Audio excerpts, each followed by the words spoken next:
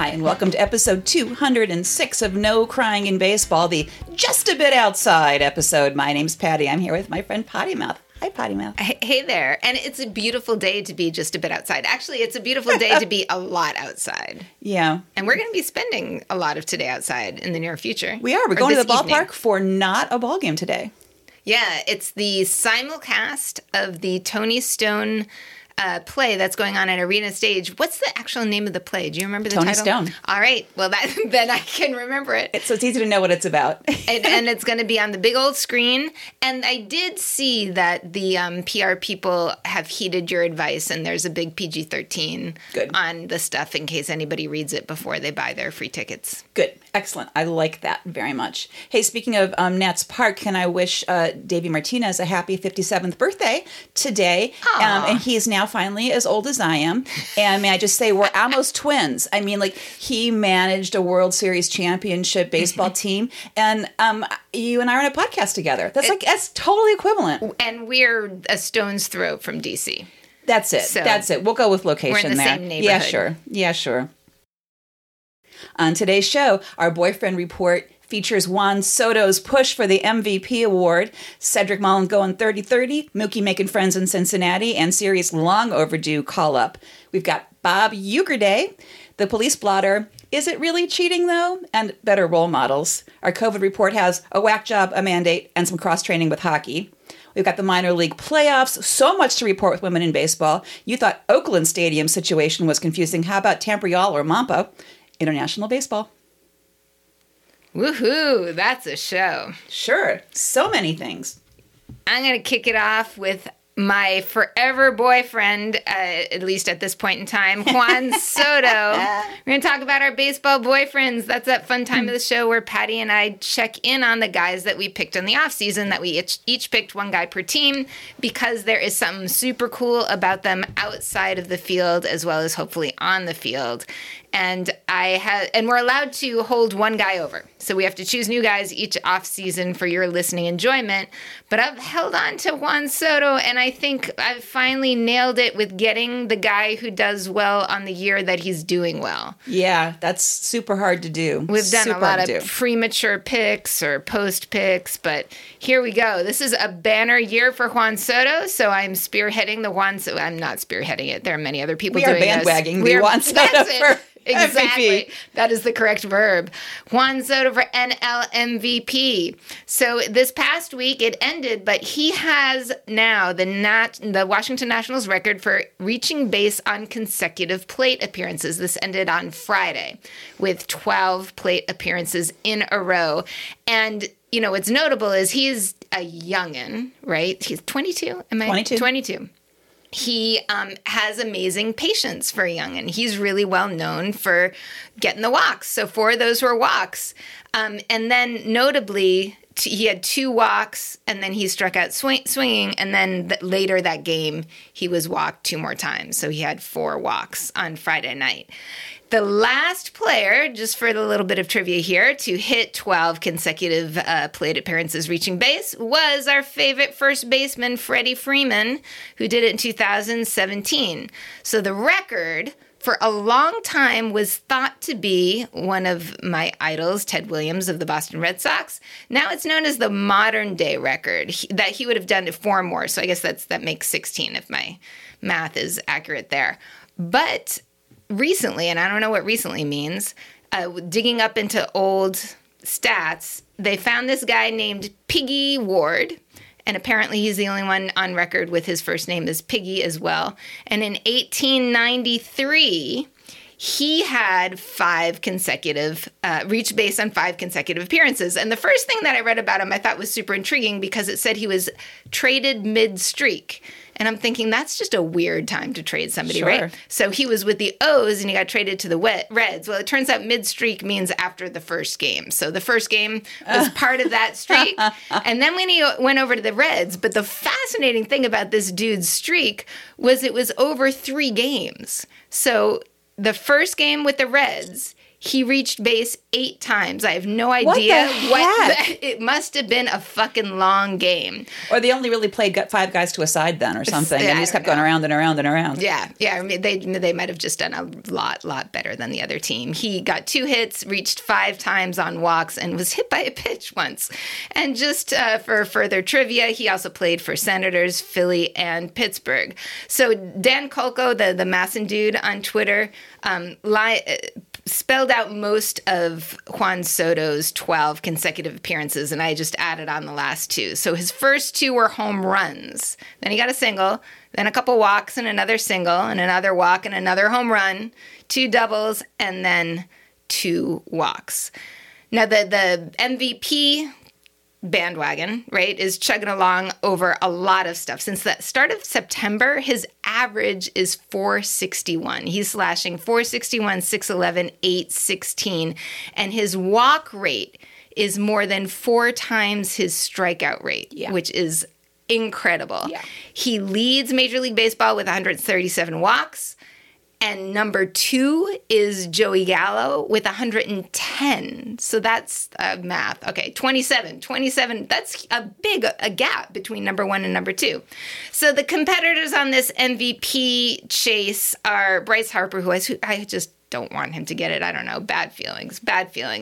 And then, interestingly, the other name being batted around, so to speak, is Fernando Tatis Jr., who was my prediction at the start of the year. That's right. And here I am hoping for my own prediction to go bad because I would much rather see Juan Soto. Well, remember, our predictions are, head and not heart when we make them. So there we go. I'm heart with Juan Soto. Now, there's some smart money behind Harper too, because his numbers are pretty similar to Soto's in a lot of other categories, and he's on a team that's contending, and so that's kind of an issue where does that help with the voting and that you're in a contending team?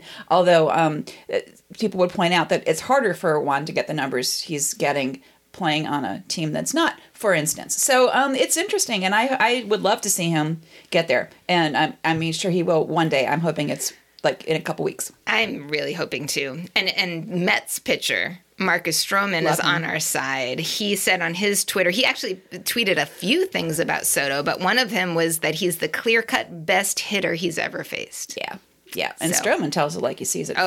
Sure. For sure. Along the lines of picking boyfriends at the right time or the wrong time, I picked Cedric Mullins of the O's 2 years ago. That was too early, my friend, because this year, this past Friday, he became the first Oriole ever to go 30-30. 30 home runs, 30 stolen bases. He's ripping it up. And I picked him early, which means I've got a good eye and poor timing. Poor timing. We're going to talk about the Reds for a few minutes. It's boyfriend adjacent because your former once and forever boyfriend, right? That's how these things go. Mookie Betts, or Pookie as we call him, plays a major role in this. So the Reds have a rookie named TJ Friedl, and his bio says his first name is TJ, no punctuation, but it also says like it's Terry something. So I don't know. Again, an editor would be super useful there. But anyway. So this guy, TJ, debuted last Saturday as a pinch hitter. Nothing happened versus the Dodgers at Great American Ballpark. But on Sunday, he homered. And Mookie in the outfield watched it go over his head and said, hey, this guy just debuted. That's his first home run, as it went over his head. So he watched the guy catch it, the fan, and he motioned to him. It's like, throw it back. And the guy's friend said, hey, that was his first home run. So the guy said, sure, and threw it back. Like, no questions, no, bargaining or any of that. And Mookie said, I got you.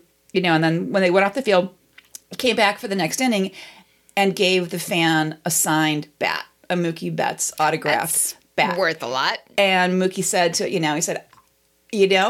I was just going to throw him a ball, but he didn't even, he didn't hesitate. He didn't try to bargain. He just said, this is the right thing. And he threw it back. And so he should be, rewarded for that. And then when the ball came back into the dugout, they told TJ that the ball had been retrieved and they've got it for him and thank Mookie. And he said, chills. Honestly, for him to do that for me was incredible. So this is the kind of boyfriend cred we believe in here at No Crying in Baseball.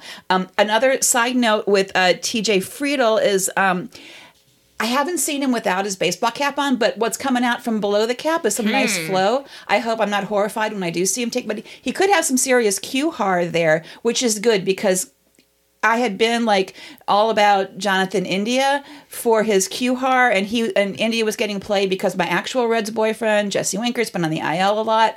And then realized that India squishes his Q-har under a MAGA hat. Yep. So he's a never boyfriend as far as NCIB. Y'all make your own calls about politics, but not for us. I'm hoping TJ's got Q-har and other good stuff to back up his bat and his just sort of frame of mind.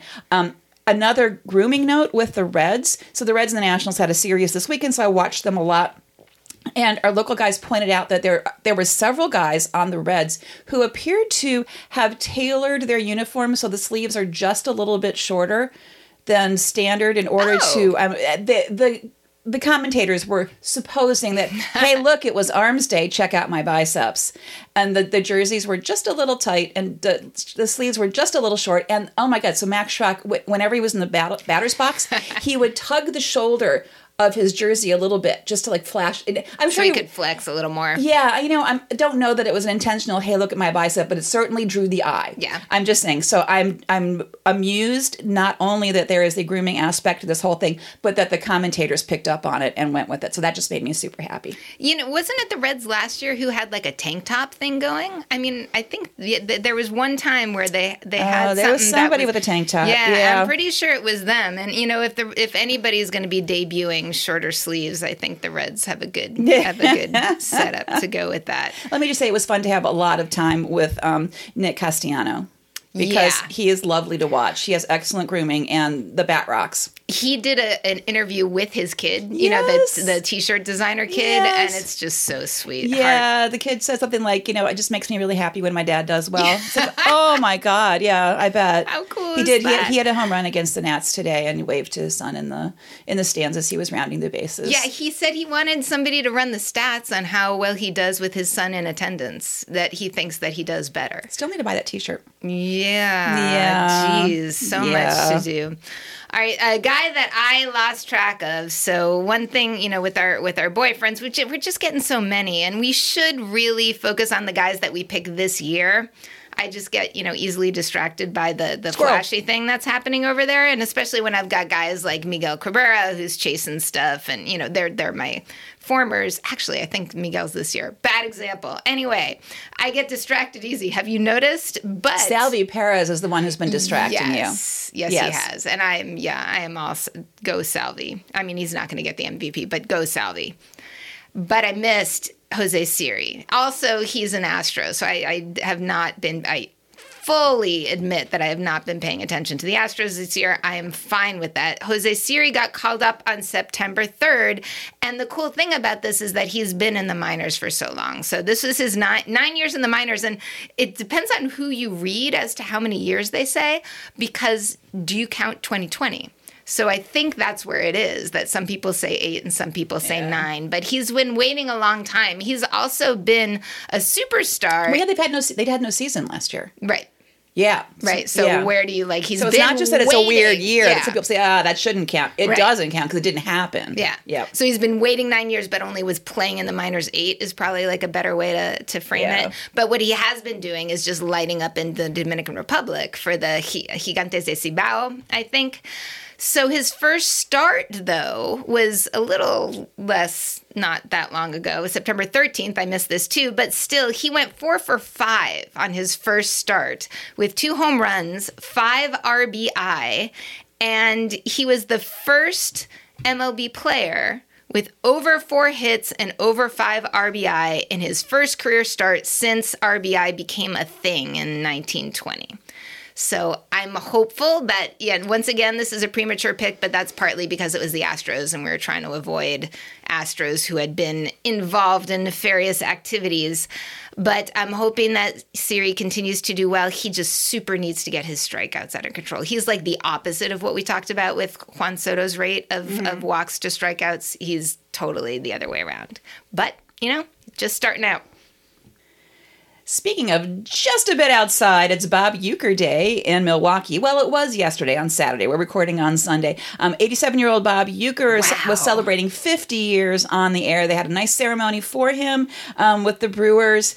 He was a catcher for 6 years before all of this started. Really? Nobody remembers any of that. He was also, I think he was a backup catcher for the 1964 World Championship Cardinals. Wow. Yeah, so how about that? In 1971, 50 years ago, he became a broadcaster with the Brewers. I believe Bud Selig gave him his first job. How about that?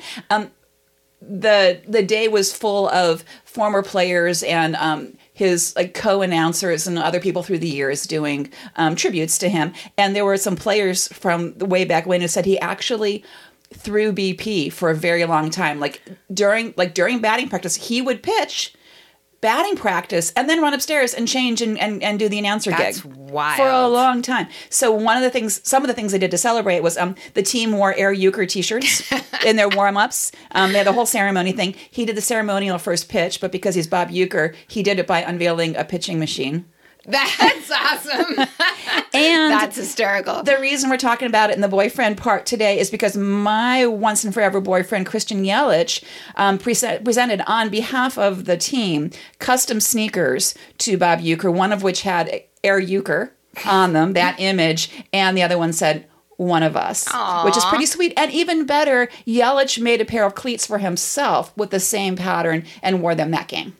Did he do well? Any clue on it doesn't matter. The cleat effectiveness. The cleat effectiveness. Yeah. Nah, we were just going with the boyfriend cred of right. This is super great. And on the theme of pretty nice presents, pitcher John Lester, who is now with the Cardinals, which is still so weird to say, went back to Wrigley for possibly the last time. And people are kind of wondering, is this the last time? Because he's been, kind of avoiding the question about next year. But this sort of makes me think he is. The two catchers who caught him the most are David Ross and Wilson Contreras, 1 and 2. And so when he returned to Wrigley, he gave them both Rolexes. He had this just the three of them. Somebody with a camera caught the whole thing, but it wasn't a presentation. It was just here, guys, I've got this thing for you. And what I don't know is what they were engraved with, because you see them both opening the boxes from a distance, and you see them turning them over and reading the back and then hugging him. So I want to insert there, though, that relationship between him and David Ross was on the Red Sox. Started on the Red Sox and then went to the Cubs. Wow. They changed mid-streak. There we go. Yes. All right. Yeah, so that was pretty cool. But I just don't know if that means anything other than, hey, I really appreciate you guys. They're sweet. Yeah. Yeah, and they're all just such good guys. I've loved David Ross since his Red Sox days, for sure. Just a little bit of what's going on with who's in and who's out now. I'm suffering. That you guys know more than me at this point about what's happening with the Yankees and the Red Sox. As a Red Sox fan, the past couple days have been pretty fucking painful, but they're not out of it yet. And they've got it's a ways before the Red Sox are going to be eliminated. But I had predicted the Padres, I think, to win it all, and they are totally out. So that sucks. I had predicted the Blue Jays, actually, to win the AL East, but Tampa just clinched, so I'm out there. The A's are hanging on by a thread, and I'm kind of hoping that they go down because that's the wild card race. But yay, I think we both chose the White Sox the Central, and they just clinched. So we've at least got one feather in our cap when we return to predictions at the end of this all next week. Yeah, interestingly, I think we both had the Cards for the Central, and all of a sudden, they're clearly not going to, that didn't happen, but they're making a serious push for the wild card. So I don't know if we get some sort of partial credit for that or not. But the important thing is I'm currently wearing my Brett Phillips Baseball is Fun Tampa t-shirt to celebrate some nice people in Tampa for winning. Not just because I need to be wearing a Red Sox t-shirt and I wanted to just do that. But there you have it. Hey, speaking of Tampa, in our police blotter, this was an interesting week. So on Monday, the Rays playing Toronto, Kevin Kiermaier of the Rays slid into home, looks down. There is a piece of paper that has floated down in front of his face. He picks it up and walks away with it. I would have too. Turns out this piece of paper had fallen out of the the Blue Jays catcher's wristband. Ooh. This was their data card that had their game plan on it for how they were going to pitch to to Tampa Bay. And he took it back to the dugout with him. And, as you pointed out, he's a bad liar. He's like, oh, no, it could have been mine. And he said, he keeps this in his pocket. 1 in 10 chances it could have been his. But the fact is, it was just sitting there. Who wouldn't have picked it up? Seriously. Well, I don't know. I don't think I would have. Like, come on. They've got a grounds crew. Like, is he just trying to be like a litter bug kind of guy? Like, oh, there's something on the field. I'll do my part and pick it up. You know what? Whether he was being the litter bug guy or he was like, this just fell into my lap. Yeah. Still pick it up. What the hell? So the Blue Jays send their bat boy over. Now, in the majors, the bat boys are grown-ass men. They're not like, you're not sending like a little 12-year-old over to say. Or a lot of women, too. Yeah. So they're not, are there? Yeah, I know that there are a couple. Or is it the folks who like sit on the side? No, the actual bat boys are in the dugout. All right, never mind. Yeah, I don't know that there are. Anyway, so they send their bat boy over to the dugout to say, please, can we have that piece of paper back? Please, sirs. And they basically say, what piece of paper? And they laugh and they say no, and they send him away. Now, that's mean to do to a bat boy, really. Well, yeah. I mean, they basically, yeah. So, the actual words used were my own, but the point was they refused to give anything back. Finders, frickin' keepers. Right. Now, the question, there was one article I read that said, the teams, heck with trash cans, teams have found a new way to cheat. I'm like, excuse me, it would be cheating if he pickpocketed the catcher and stole it. He didn't steal it. He picked it up off the ground. This was not premeditated. He took advantage of the things at hand. That's like when your second baseman figures out the signs. You're allowed to do that. And so, I'm sorry, take better care of your stuff. Yeah. Whatever. I don't think it's cheating. It may be bad form.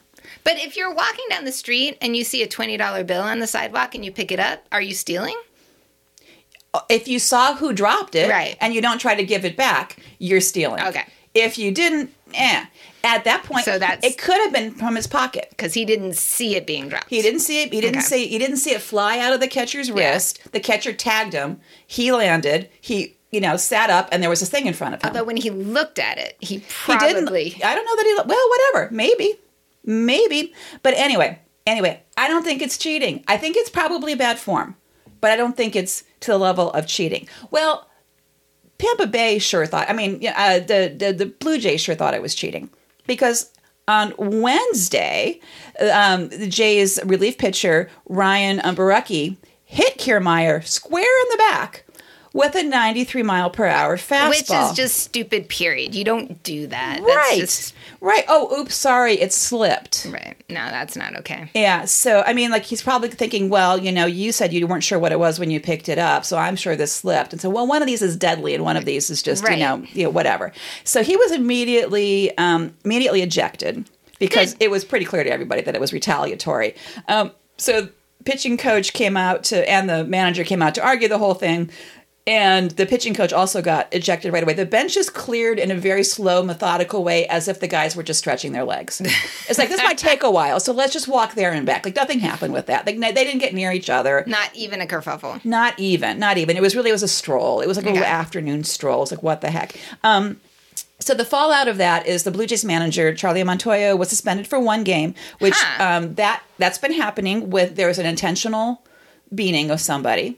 The manager gets tossed for 1 game. That's been the pattern this year so far. You can't argue those.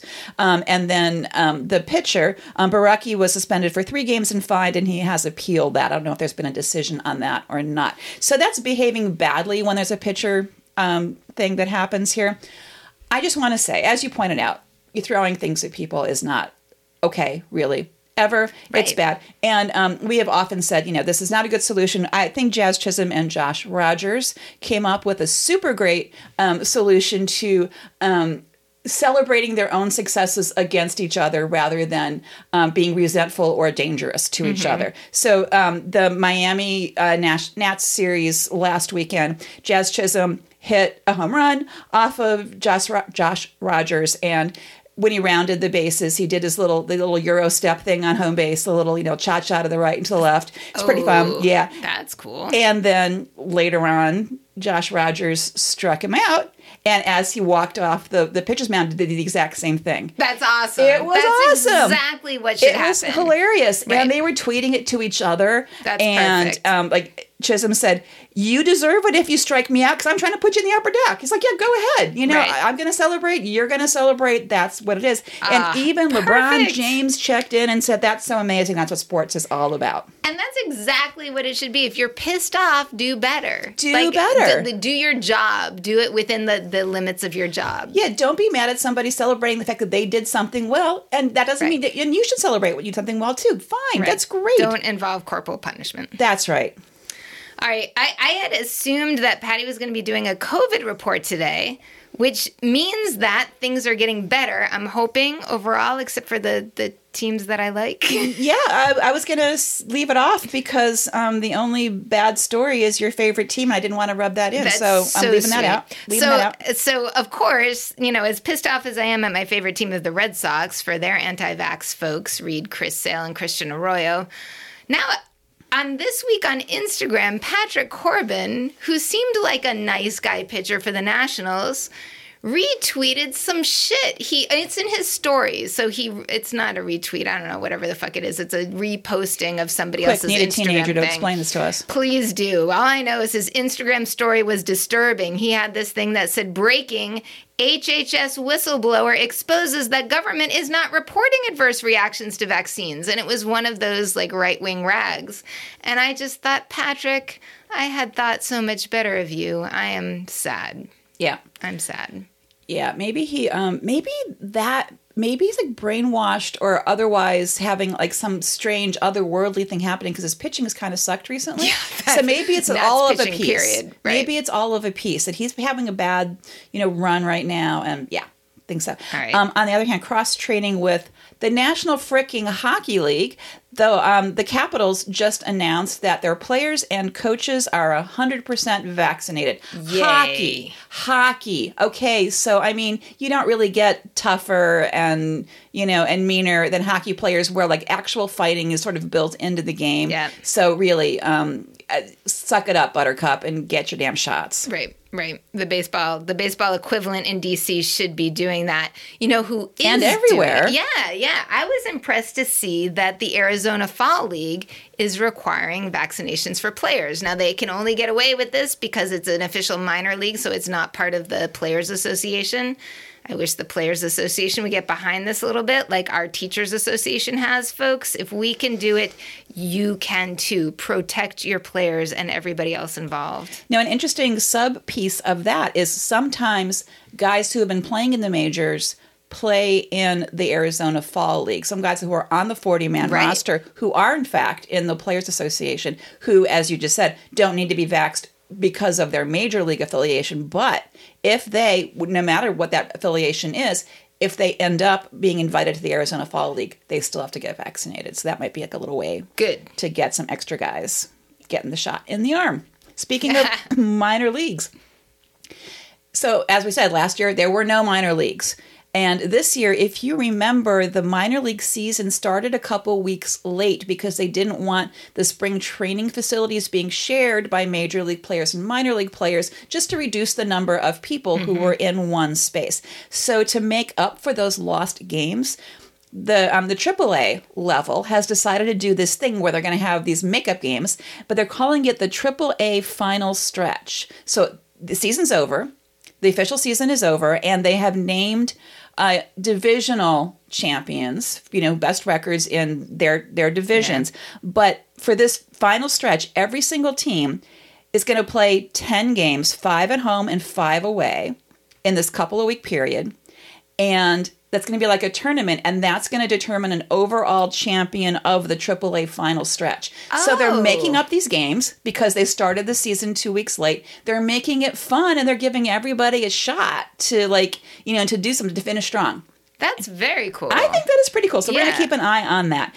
Meanwhile, the playoffs continue apace in the lower levels. So in divisions AA, High A, and Low A, they're all playing best of 5 series. So congrats to the Akron Rubber Ducks, who won the Northeast Division, and the Arkansas Naturals, who won the Central, and the AA South is still in play. And for High A, the Eugene Emeralds have won, and the other 2 divisions are still in play. And then in Low A, the Bradenton Marauders have won the Southeast. The San Jose Giants have won the West, and the Southeast is still in play. Yeah, and actually, and this was going to be my sign-off, but I'm going to stick it in now. Yeah. My adopted godson from adopted minor league player is playing today. Is their, the loser goes home game between the Down East Wood Ducks and the Charlton something or others. I stuck it down later. Let's see.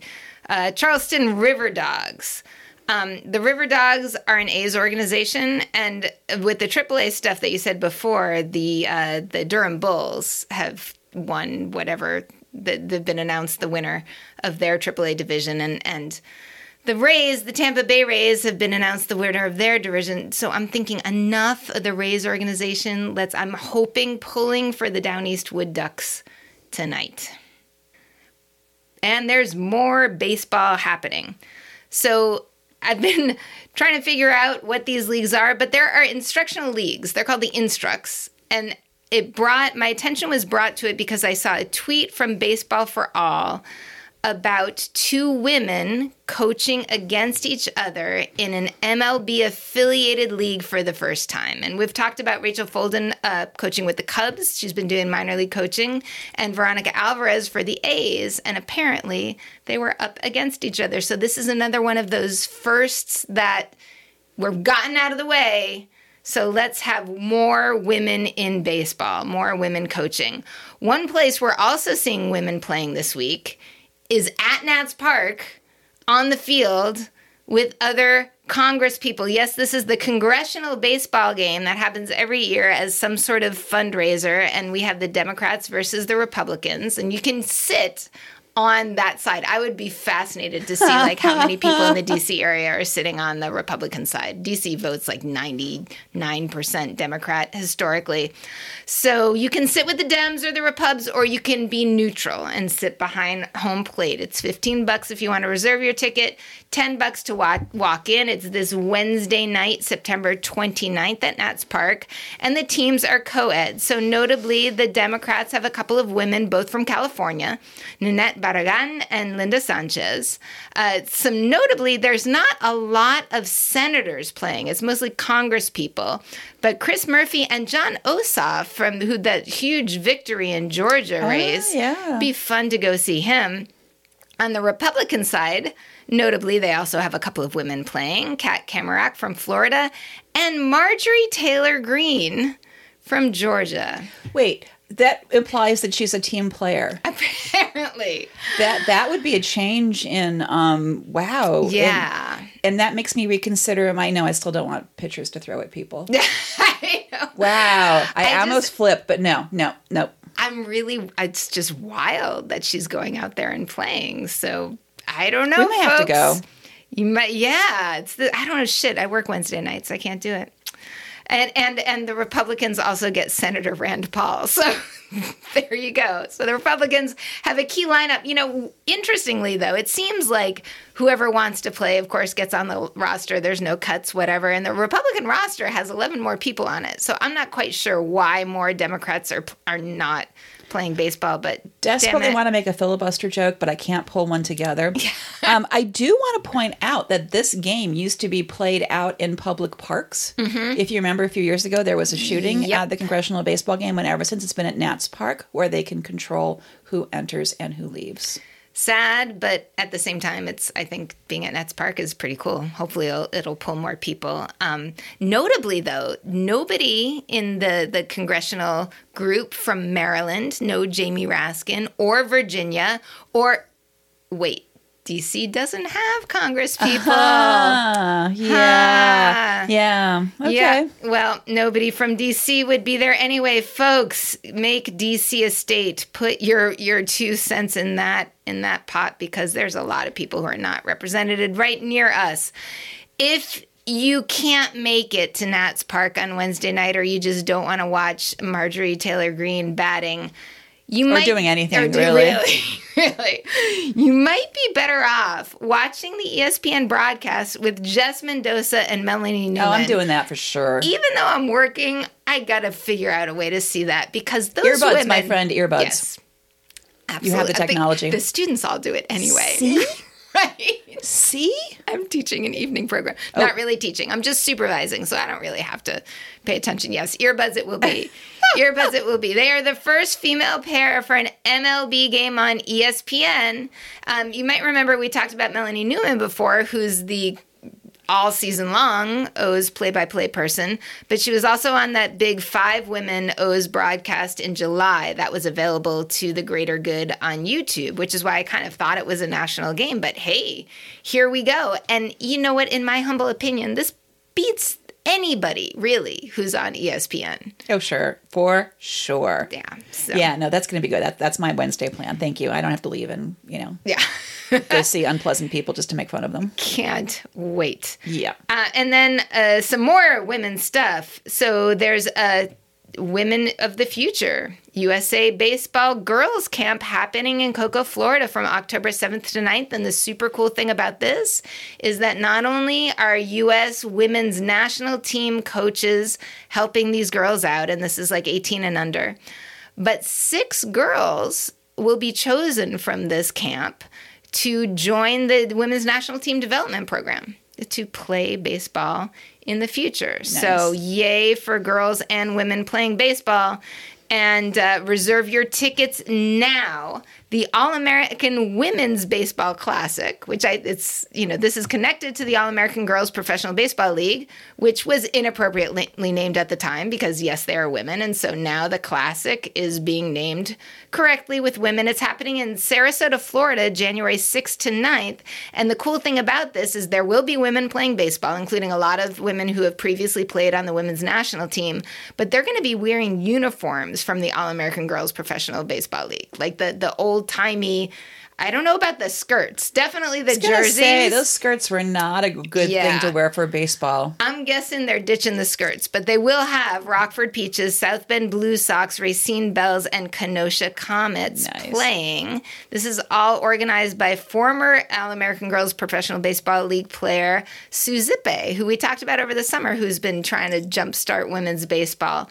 And of course, because it's women doing stuff, there's a do-gooding thing happening. They're going to include a free clinic for local girls. Nice. Of course they are. Yep. So we need to have an ongoing, once and forever, baseball museum dedicated to women in baseball. It needs to happen in Rockford, Illinois. The International Women's Baseball Center is one step closer to making that a reality because the Rockford Zoning Board of Appeals has voted unanimously to grant a permit for the construction of this museum on the north end of Byer Park, which is where the games are played, where the Rockford Peaches played. So an acre is being sold from county, state, something like that land to the IWBC to do this. There's one more hoop to go through. It has to be passed by city council, as we are well familiar with these political hoops. But there is an opposition group that I don't totally understand. They do have a Facebook page, as most opposition groups tend to do. They're called the Friends of Byer Park, and for some reason they feel like it's not going to be good for the park if there's a museum on an acre next to the park, and they want it across the street. You can read up on the details yourself, but I would say instead you should don't walk, run over the IWBC website and throw your money at them because this thing is way overdue. It's gonna happen. I want to see it. Remember how complicated the Oakland Coliseum political situation was? Like, are we going to build a new ballpark on the port? Are we going to pick up our team and go to Vegas? Or what are we going to do? Very complicated. Well, things just got wackier in a whole different part of the country. Tampa Bay Rays have noted that they're going to hang a Tampa Bay Montreal sign in right field at the Trop during the postseason. You want to ask me why? Why are they doing that? Oh, my Lord. Okay, so the Rays owner, Stuart Sternberg, had this idea for sister cities since 2019. And he said the easiest way to keep the team in Tampa is to sort of move it to Montreal, but not really. That's because the Trop sucks. I mean, what it comes down to is the Trop sucks. It's always under people. The Trop sucks, but also I think the fan base kind of sucks too. Because I mean, like you said, they keep winning. You know, they've been winning the division, and nobody goes. And what the actual hell? Chicken or egg, right? Yeah, chicken, right. Absolutely. So the Rays have a lease on the Trop through 2027. They've been working with the Tampa mayor and city council on a new ballpark. Good. The mayor and the city council are fine with splitting the season with frickin' Montreal.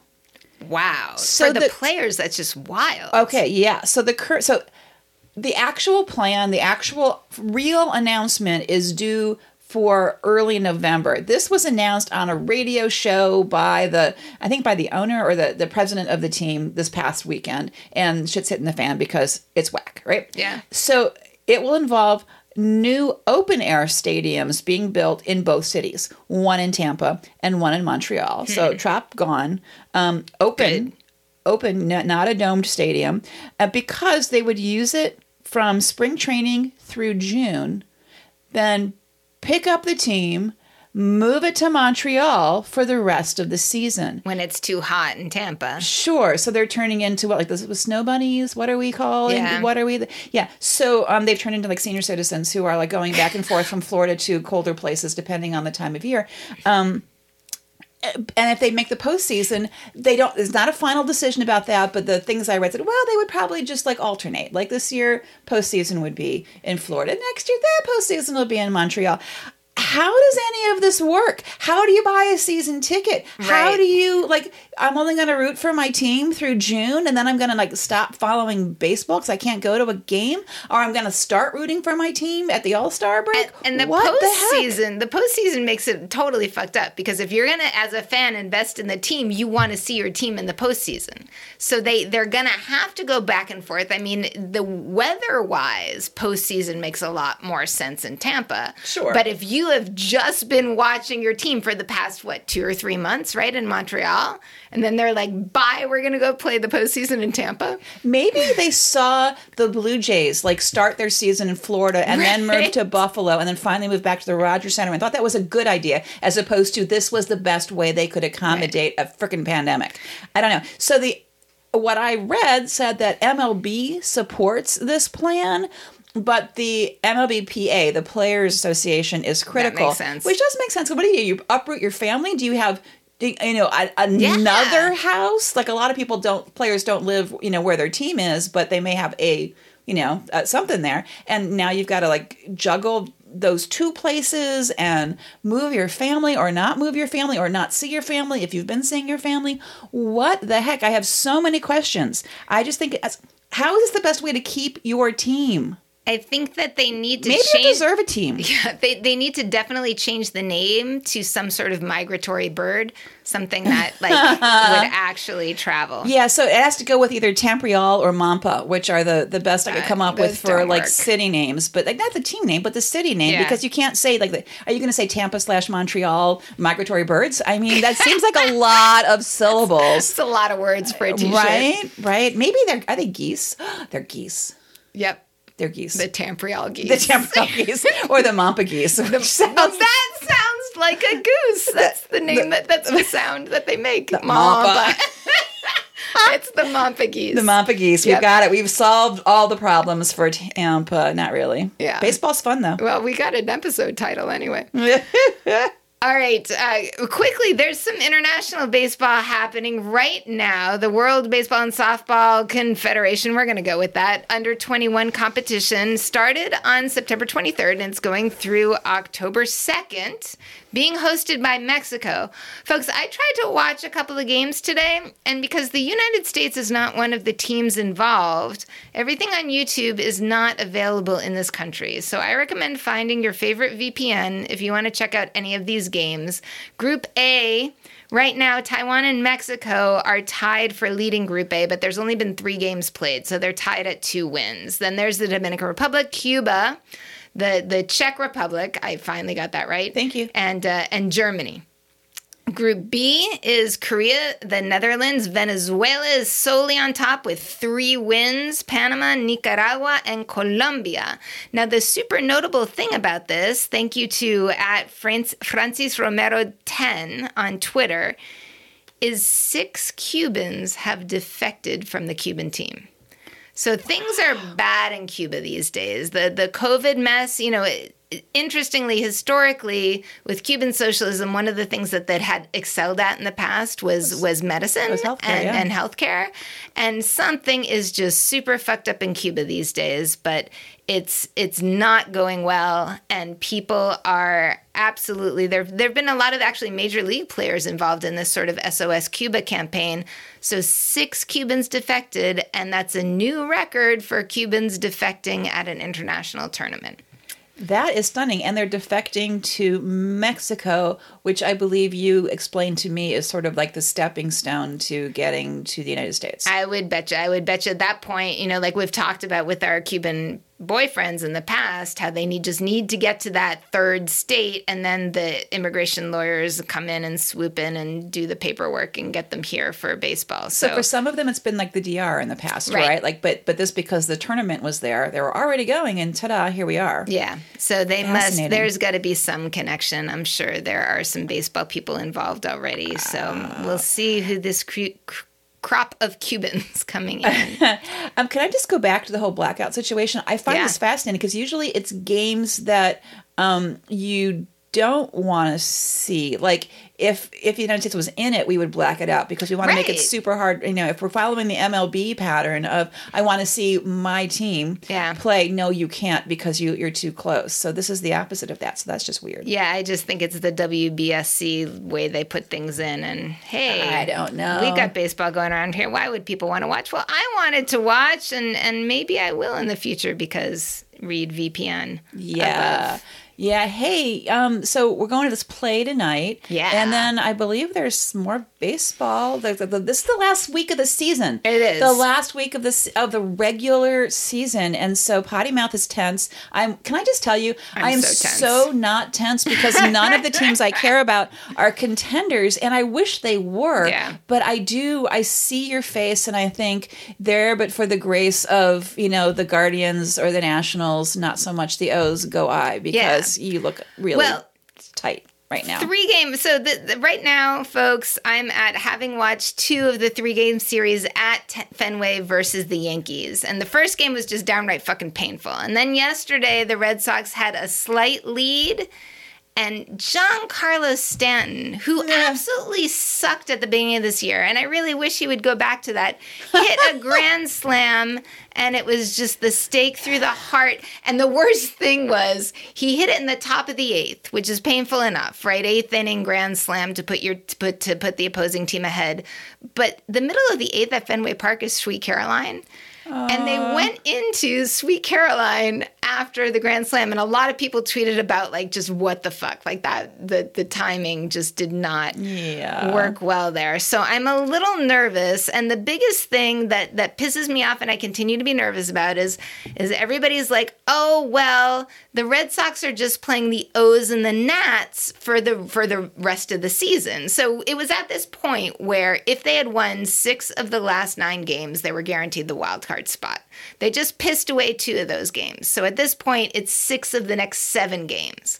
If they piss away the game tonight, then they have to win everything against the O's and the Nats, which some people say, no sweat. But I say, no, the O's historically have fucked up the Red Sox in September to the point where I stopped going to Red Sox games at Camden Yards in September because I didn't want to experience that again. Wait, what are you doing this week? So I'm going to see the Red Sox. So At Camden Yards in September. Yeah. And the funny thing is, when I got the ticket at the beginning of the season, I thought that neither team would have a hope. I thought I was just going to go see useless baseball at the end of September. Just because it's fun. It's a nice place to go. See my guys, and that would be fine. And then to add insult to injury, I'm going to see the Saturday game at Nats Park. So if I witness another colossal defeat of the Red Sox, I am never going to see them in September again. I swear to, well, until I have a good excuse, until I have a better excuse. So here's the thing. I mean, honest to God, I swear when the Red Sox play the Yankees, I am completely on your side. Thank you. I am 100% right. Go Red Sox. But their last 6 games are against 2 of the 3 teams that I live and die for. I get it. So this is going to be weird because I don't want like a Red Sox loss to mean the Yankees are going to, do better or get whatever. So the very last game we're going to together this season, we are going to root against each other, and that just isn't right. Now, wasn't the first game we went to, was that a Red Sox Nats game? Do we root against each other once already this year? No, the Red Sox haven't been at Nats this year. No, I'm sorry. At the Camden Yards. Is that how we started this season? I think it is. It is, and we're going to end the season rooting against each other. A little sour, isn't it? It is a little sour, but you know what? Our friendship has lasted for 2 decades, so I think we can weather this crazy storm. Right. I'm feeling a teeny bit guilty because I do remember the Red Sox winning that first game.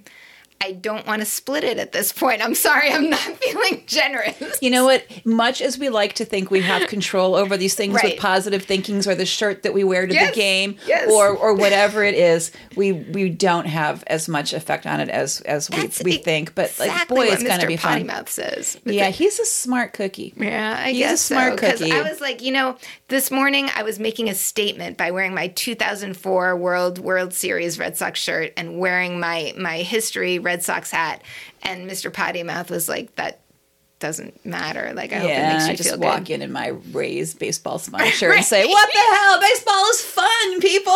Yeah, I do like Phillips. It's a fun shirt. It's a fun shirt, and you have to really know that it's a Tampa shirt. Yeah, it doesn't say Tampa on anywhere because, TM, all of that. Yeah, that's for sure. Hey, so we're doing all kinds of baseball things this week. Some of them are on TV. Some of them are at ballparks. We actually went to a poetry reading about baseball this past week, which was super great. And so we're deep into the culture. Baseball is in our blood, and we're sad that the season's going to end, but we've got postseason at the big screen in your basement coming up. So that's pretty exciting. Yep. We hope you're having a good last week of the season. We hope that not only are you vaccinated, but you're figuring out when you can get your booster shot. You are completely fighting the man, and you're following us on social media. Find us on Twitter, NCIB Podcast, Facebook and Instagram at No Crying in B-Ball. Until next week, say goodnight, Potty Mouth. Good night, Potty Mouth.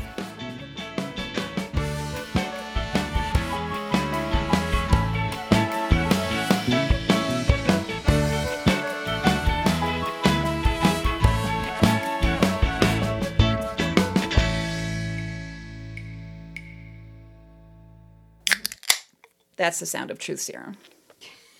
And it's all over me. Oh, shit. I'm wearing the truth.